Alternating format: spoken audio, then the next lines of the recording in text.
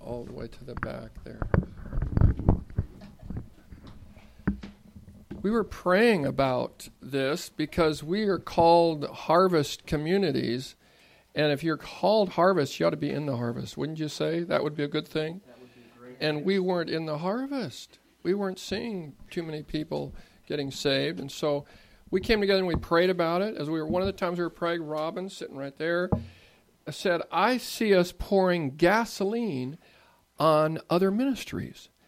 And that sounded like the Lord. It sounded like serving, going low and helping others. And then a smaller group of us were praying as we felt we were getting closer. And that's when Karis, my daughter, mentioned, I feel we're supposed to go to Frogtown and help John Tolo. As soon as she said it, the four of us, it just felt like the Spirit just came over me, and we knew that was the Lord speaking to us. So then we talked to the larger group, about 25. They all bore witness. So we're taking steps. There are 3 meetings now planned. There's one, as you said, for Tuesday that some are from here are going to. It's community. And John, I didn't know this, but John said, I'm spending a lot of my time fighting sexual trafficking. Does that make you angry when you hear sexual trafficking? Does that make you angry to think that women and children are being sold as slaves? I hope it makes you angry. And then next Sunday we'll be here because we're a church and we feel called to plant churches. And I'm excited to go there next Sunday and see a church plant. Then on the February 22nd, there's going to be an outreach that we're going to participate in. So we're on the move. Love to have you moving with us. So kids, if you're playing soccer, let's say you're playing soccer, and your team is behind one, and time is running out, and you get the ball, you steal the ball, you're going down, you step on the line, maybe you stepped over the line, but you score a touchdown, so you're tied up with them. One guy says, you stepped over the line! So what are you going to say?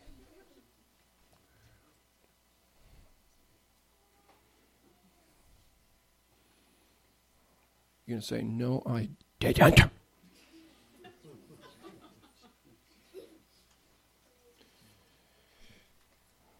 Beverly told Jerry he was putting in too many hours at work. They're married.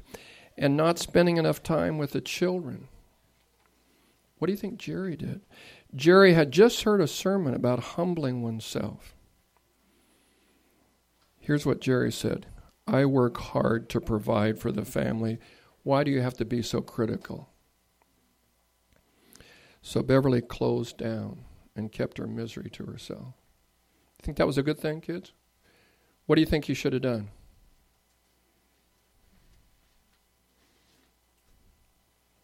Ethan, what would you have done if you were a dad and your wife, your beautiful wife, Beverly, said you're not spending enough time with the kids? What do you think you would have said? Maybe I can try and spend more time with them. Ooh, good answer. Maybe I can try to spend more time with them. Why was this guy so defensive? He could have changed the situation, but he got locked up in his defensiveness. Craig risked telling his boss about the difficult working conditions, the short lunch period, and the absence of break, saying it would improve employee satisfaction. He was sure Martin would appreciate the recommendation. Did Martin appreciate the recommendation? Instead, he cut Craig's hours and told him he was a whiner. A different response would have changed the bottom line on the company. But he was unable or unwilling to be vulnerable. We're talking about vulnerability this morning. I'm really excited about this message because I need it. And so do you. Maybe as much as I do.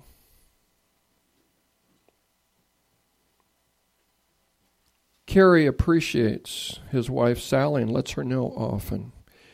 When he told her recently that he just wondered if maybe she talked on the phone just a little too much, she blew up and got on the phone to tell her mom and a few other people about her mean husband. Proving. The captain told the basketball coach that maybe they were losing their games because of the tension between the players.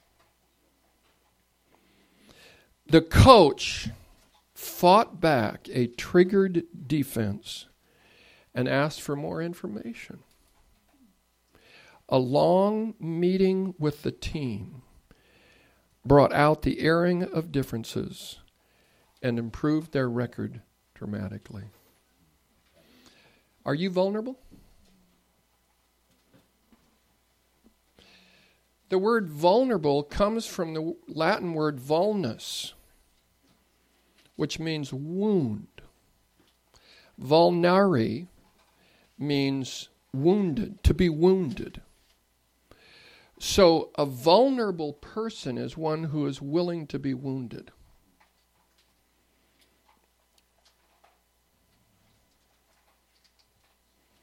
There's the best example of a person willing to be wounded. No more exposed. There was never anyone who has been more exposed, more open to be wounded than Jesus on the cross. Naked, being fired at by people all around, it says, including the thieves on the cross, coming at him, physically, emotionally, spiritually, under attack, but he stayed there. He was willing to be wounded because of the future of the human race. Are you willing to be wounded? Or are you so insecure that, like me, sometimes you react when it's coming close and you're not willing to be weak? I have a friend named Mark Herringshaw. He went public not too long ago. My wife Jill and I, he was senior pastor at North Heights Lutheran Church up the street. This is public, so I'm not exposing anything. He already exposed it. My wife Jill and I will soon celebrate 27th anniversary. Almost not. Truth be told, we almost crashed and burned about 7 years ago when we diagnosed a cancer in our relationship that nearly killed our marriage. I know, Mark, I didn't know this. We survived only because of the mystery of the cross. The seed of the sickness lodged in 1998 when I began a PhD program at Regent University. When I first took the idea to Jill, she seemed cautious. We had 4 small children. Not much money, and to complete this program, I'd have to maintain my full-time job. Not a great prospect for a real life. Still, I persisted, and I can be convincing. I eventually wore her down and won her concession, her permission, but not her mandate. Inside, she resented it. I studied hard for 4 years. In the long run, this will be a good thing for the family, I told myself. It would open doors, but the cost was high. Jill went on with the business of raising the kids. In the months after I completed the studies, I began to re-engage with my family, but I found a wall separating us. One day, Jill and I went for a walk in the woods behind our house. Jill aired her pain and anger, and she warned me that if we didn't get help, she could no longer live with me. So what did Mark do?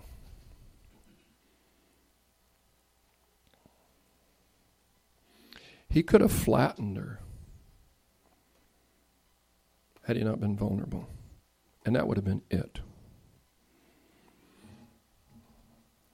I hadn't known until that moment the gravity of our crisis. I agreed to go with her, see a counselor, and you can read the rest if you want. I could send this to you. But they are together now. It worked. It didn't happen in a week. It didn't happen in a month.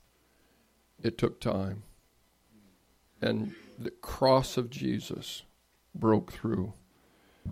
And really thankful.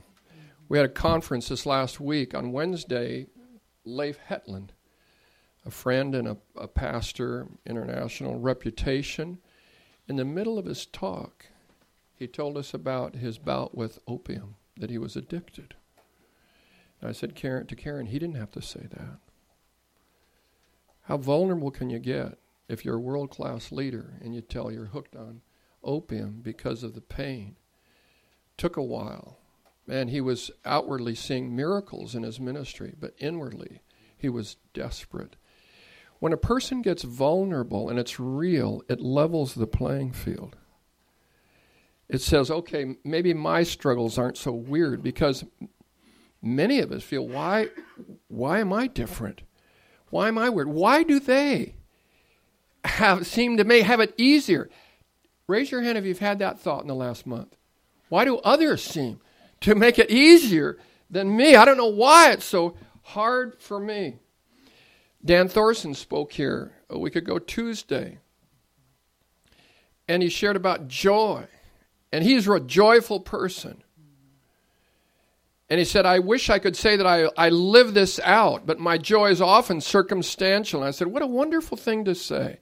To talk about joy, to call us to joy, to tell us that we can walk in joy that's unrelated to our circumstances, but then to say, I'm not there. That's a wonderful thing. That's being vulnerable. About a month ago, one of my sons sent out an email to his siblings. And as I read it, I said, how vulnerable. He really, he laid it open. He said, I haven't been the elder brother that I want to be to you. I haven't been grace-oriented like I want to be. And I really applauded him, told him so. 2 weeks later, one of his siblings wrote an email. When Cars read it, when I read it, we got choked up. Vulnerability releases vulnerability, doesn't it? When you are really honest, really vulnerable, not pretending, it releases a perfume in the air that releases grace to allow other people to acknowledge they're not doing so well either. I'm so thankful that a couple years ago, when I asked the family, tell me where I failed you as a father, and you would have thought they would have given me the courtesy of waiting for 10 seconds before they started telling me how I failed them, but they jumped right away. The first thing that was said, I wanted to react to it. Something inside of me said, that isn't true. Literally, that's what I felt. But I said, Andrew, is that true? He said, yeah, okay. I'm outnumbered already 2-1. And so then got a couple more. Andrew said, sometimes we feel that you care about the kids at Communitas more than you care about us. I think I just got wounded. And I said, I can understand how you'd say that. It's not true, and I'll prove to you it's not true, but thank you for sharing that, because I want to show you how important you are to me. So this isn't a sermon out here somewhere. This is a message right from my heart to your heart. Why does vulnerability release grace? Think about it. Why does that affect us so positively when people are so honest and sometimes so negative? It says that I'm not alone in my struggles, because sometimes you think you're alone. It says that God uses our failures, which is really good news, because when we fail, we think, well, that's a waste. It says that God's going to convert something here. Even failures as a father, he can convert. Failures as a husband, he can convert. What does it take? It takes vulnerability. It takes getting out of your defensiveness and acknowledge, yeah, I did step over the line. I guess I did go outside. It says that we're on the way and not there, and that the process is just as important as the destination. If the process is important, if it's treated as unimportant, it'll affect the product. Consider communism. The process is terrible. The product, community, communion, communism. That sounds like a good product. But they violate the process in order to get there, and they don't get the right product. If you violate the process, if you're defensive and ornery because you're going after something that you think is worth going after, like parenting, you just lost. It says that I can share my weaknesses and don't have to pretend. Come on, where do people pretend the most? Come on. Isn't that sometimes true? Now, it's not always, but isn't it sometimes true that because we're supposed to be a certain way, we better at least look it?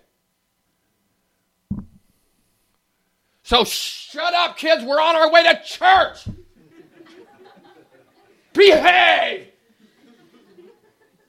And don't pick your nose when you're in church. So we missed the process because we're going after the end, and we just lost. Pretense is ugly. And Jesus saw it in the Pharisees, who were so pretentious. He called them hypocrites, actors, play actors. He said, you stink inside. You're whitewashed sepulchres. And you're painted up. You look good. It's so wonderful when we can stop pretending. Any of you remember when you stopped pretending? I remember. I was a young pastor. And I was an elder brother. I read the story of the prodigal son and I got nervous because I identified with the person who was the brunt of the story, the elder brother. It's not about the prodigal. The story wasn't written for the prodigal. Read the beginning. It tells you why he said it. It was because of the elder brothers. And I identified as an elder brother. I said, well, I'm in trouble. And I did some pretending. I didn't tell lies, but I lived them. And I had to change my outlook. Change how I dealt with people. Change the judgmental outlook. Change the way I performed.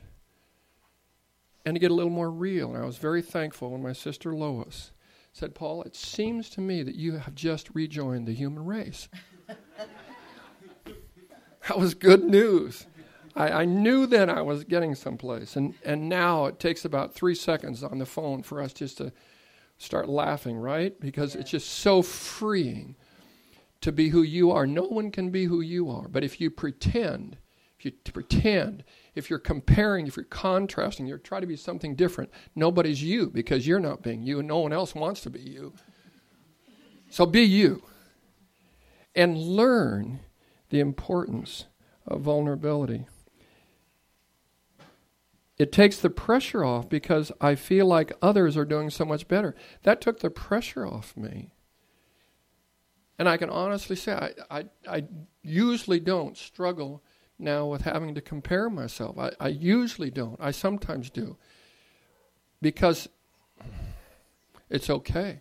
It's okay if next door there are 800 people and here there are 70. Count them. See how close I came. I'm very competitive. It makes us open to the grace of God because His power works with weakness, not with strength. So if I'm pretending strength, I just lost. But if I acknowledge my weakness, I'm in good place. I want to read you some verses about weakness.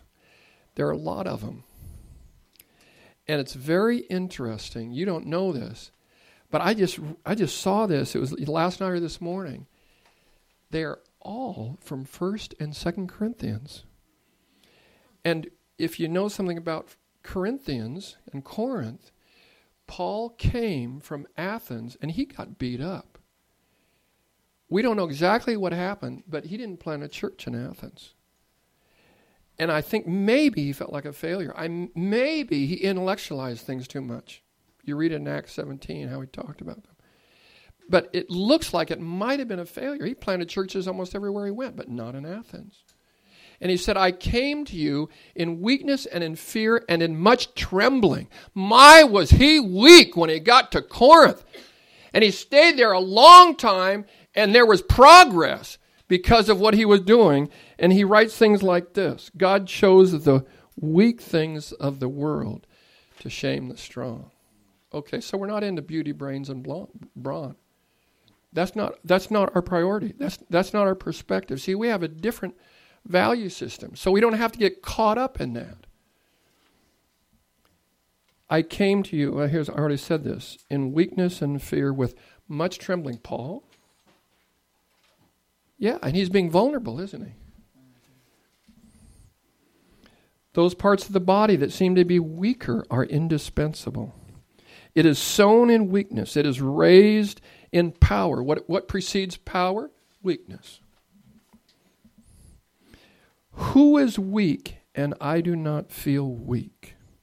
If I must boast, I will boast of the things that show my weakness. When was the last time you bragged about your weakness? Paul went on and said, no, that's the next verse. But he said to me, my grace is sufficient for you. My power is made perfect in weakness. Therefore I will boast all the more gladly about my weakness, so that Christ's power may rest on me. That is why, for Christ's sake, I delight in weaknesses, in insults, in hardships, in persecutions, in difficulties. For when I am then I am I naturally strong? I'm weak. I acknowledge it. I can't. You can. I need your help. Paul, we know it from that song. We're going to sing it. For when I'm weak, then I am strong. All things are possible. Oh, that one. That's Possible. yeah. That's She just one way to remember it. every once in a while, not very often, but every once in a while, she thinks of a song, like all the time. But then she sings it, which is even better. Okay.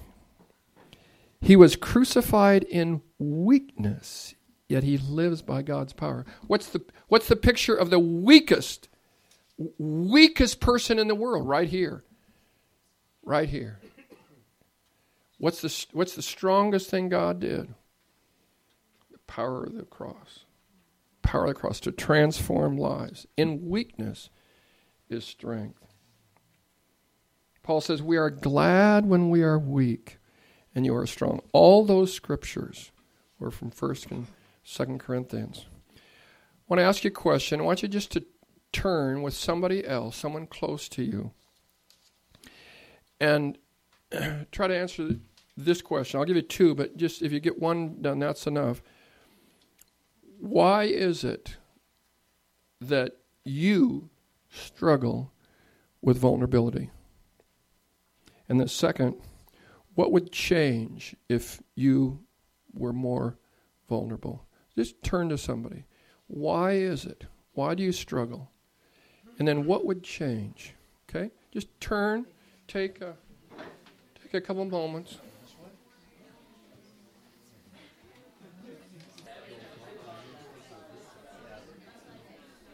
Kids, if you can get this, you're going to be a lot happier, because vulnerable people are stronger and they're happier because they're willing to be weak. Are you with me? We're coming here? Okay, we're together. You kids know that there are people that you can't say something to, and it can make you angry because you want to say, can't you see it the other way? And they just tighten up and resist you and say, shut up. They're mean. Vulnerability is so kind. When you would rather win a friendship than an argument. When you'd rather come in second on earth because you're coming in first in heaven. Because heaven is smiling on those who are vulnerable and those who aren't in an attack mode. Those who don't have their defenses up. The Pharisees had their defenses up. We have Abraham as our father. Ready to fight. Are you a fighter with your words? I'm sorry to say I don't have this down. I love my wife, and sometimes I react. I'm sorry. I wish I didn't do it. I want to learn how not to do it. Don't you? Don't you want to learn not to be defensive? Don't you want to learn that, honey? Don't you want to? Yeah. Look at the prodigal son story. Who's the vulnerable one? Who's the vulnerable one in that story? Pardon? The younger son. Is the elder son at all vulnerable? He said, I have never disobeyed your command. Come on, guy, you're disobeying it right now. He told you to come inside. You're staying out in the field. You're disobeying him on the spot, and you're saying you're never disobedient. When you're defensive, you're a liar.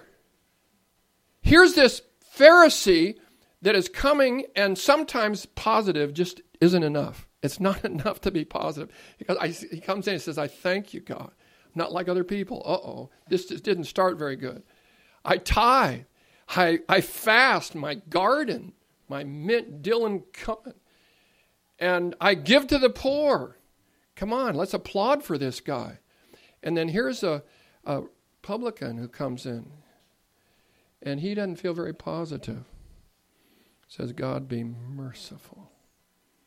Bible says this guy got credit in heaven. This man was justified. That's vulnerability. The church in Laodicea, what did they say? We don't need anything. We're in good shape. They didn't know how naked and poor and wretched and blind and sick to death they were. But they talked like they were in good shape. Forget the talk. If we say, it occurs 3 times in 1 John 1. If we say, oh my, listen to what your mouth is, what's coming out. If we say we have no sin, who gets deceived? We're the deceived ones. The Pharisees were the deceived ones. The elder brother was the deceived ones. I don't want to be deceived.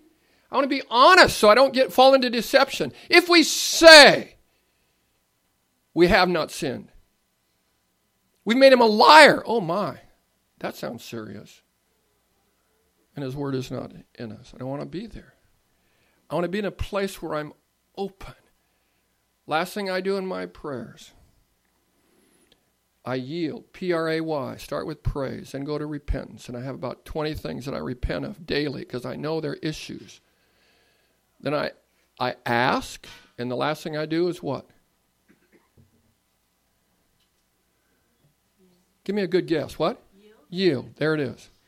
I yield my time. I yield my bad attitudes. I yield my struggles.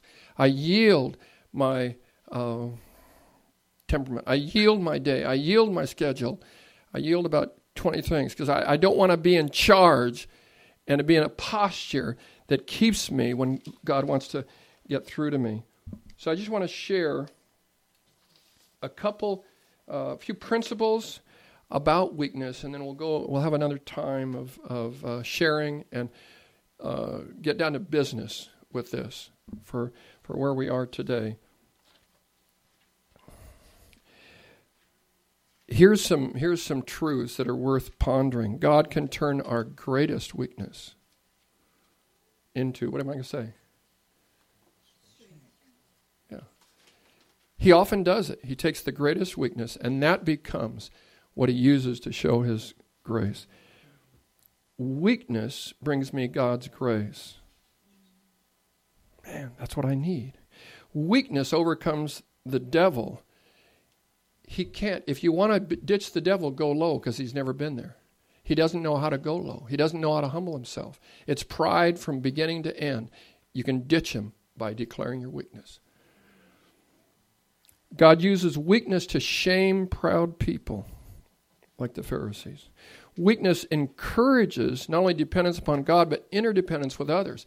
If you're in a congregation like this and people acknowledge their weakness, you have really strong fellowship. Right? Did I hear an amen to that? Because you're not competing. You're not trying to up the other person. You know your weakness, and so you relate really well. You relate honestly, and you really are positive because you see God doing things in people. You point Him out, and there's encouragement that comes because we're not having to pretend that things are better than they really are. Weakness facilitates healing. Therefore, confess your faults one to another and pray for one another that you may be healed. When you're weak in body and spirit, when you confess it, it releases the power of God. It brings healing. So, I'm closing now. Would you rather win an argument or build a marriage? Would you rather win a fight or strengthen a friendship? Anybody feisty here? Anybody that likes to argue a lot? Any arguers? You know what the Bible says? If you want to be perfect, drop two things: complaining and arguing. I'm praying that in my life. I don't want to complain. I don't want to argue. You watch. I'll be getting perfect. How would you like to have a perfect pastor? Cut that from the tape, Eric. Would you rather look good or walk in humility? What would be your preference? Take a pick. Would you rather look good or walk in humility? I pray often, God, I want to walk in humility because grace does not grow in the highlands. You can't find it on the hills. You can only find it in the valleys. The Bible says it comes to the low. God disregards those that are on the highlands, but gives grace to the lowly. He bends low for those who are lowly. And if you see yourself there, like Tim said, we're serving. This is a serving community. We focus at Communitas strongly on serving. They're the heroes, not necessarily the upfront people, although they are serving too. Behind the scenes, they're doing a lot of serving. Would you rather impress people or impress heaven? Take your pick, because it may be an either or. I'll tell you, I want to learn how to go low and take criticism, not react. I want to learn how to live above offense. I want to learn to release grace by vulnerability. I want to overcome my pride by the willingness to be weak. I want to walk in truth. I don't want to fool you by pretending. What an insult. I want to be who I really am to help you be who you really are. And I want to live like Jesus, who made people feel loved and accepted, although he was holy and perfect. Sound good to you? Yeah. Let's just pray for that, and then get back into your group, and however you feel led to act on this, or however you want to pray for each other. Maybe you want to pray a prayer of humble acknowledgement of areas in your own life. Maybe you want to be vulnerable in that prayer. Vulnerable prayer is so wonderful. So, Father, we acknowledge this morning that these kind of things don't come natural to us. We're naturally defensive. We're naturally on guard. We're naturally protective. And yet we see our symbol, the symbol of the cross that's in front of our face, and that shows someone who was willing to get in harm's way, willing to be wounded, willing to be weak, willing to be disregarded, willing to be overlooked, willing to be despised and rejected. Mm-hmm. Lord, we pray that you'd grant us the kind of security that makes us thank people when they criticize us. We really want you to work in our lives in this area, Lord. We want to be a kind of community that just cares for people, that loves people. Working in us now, even as we pray. We pray in Jesus' name.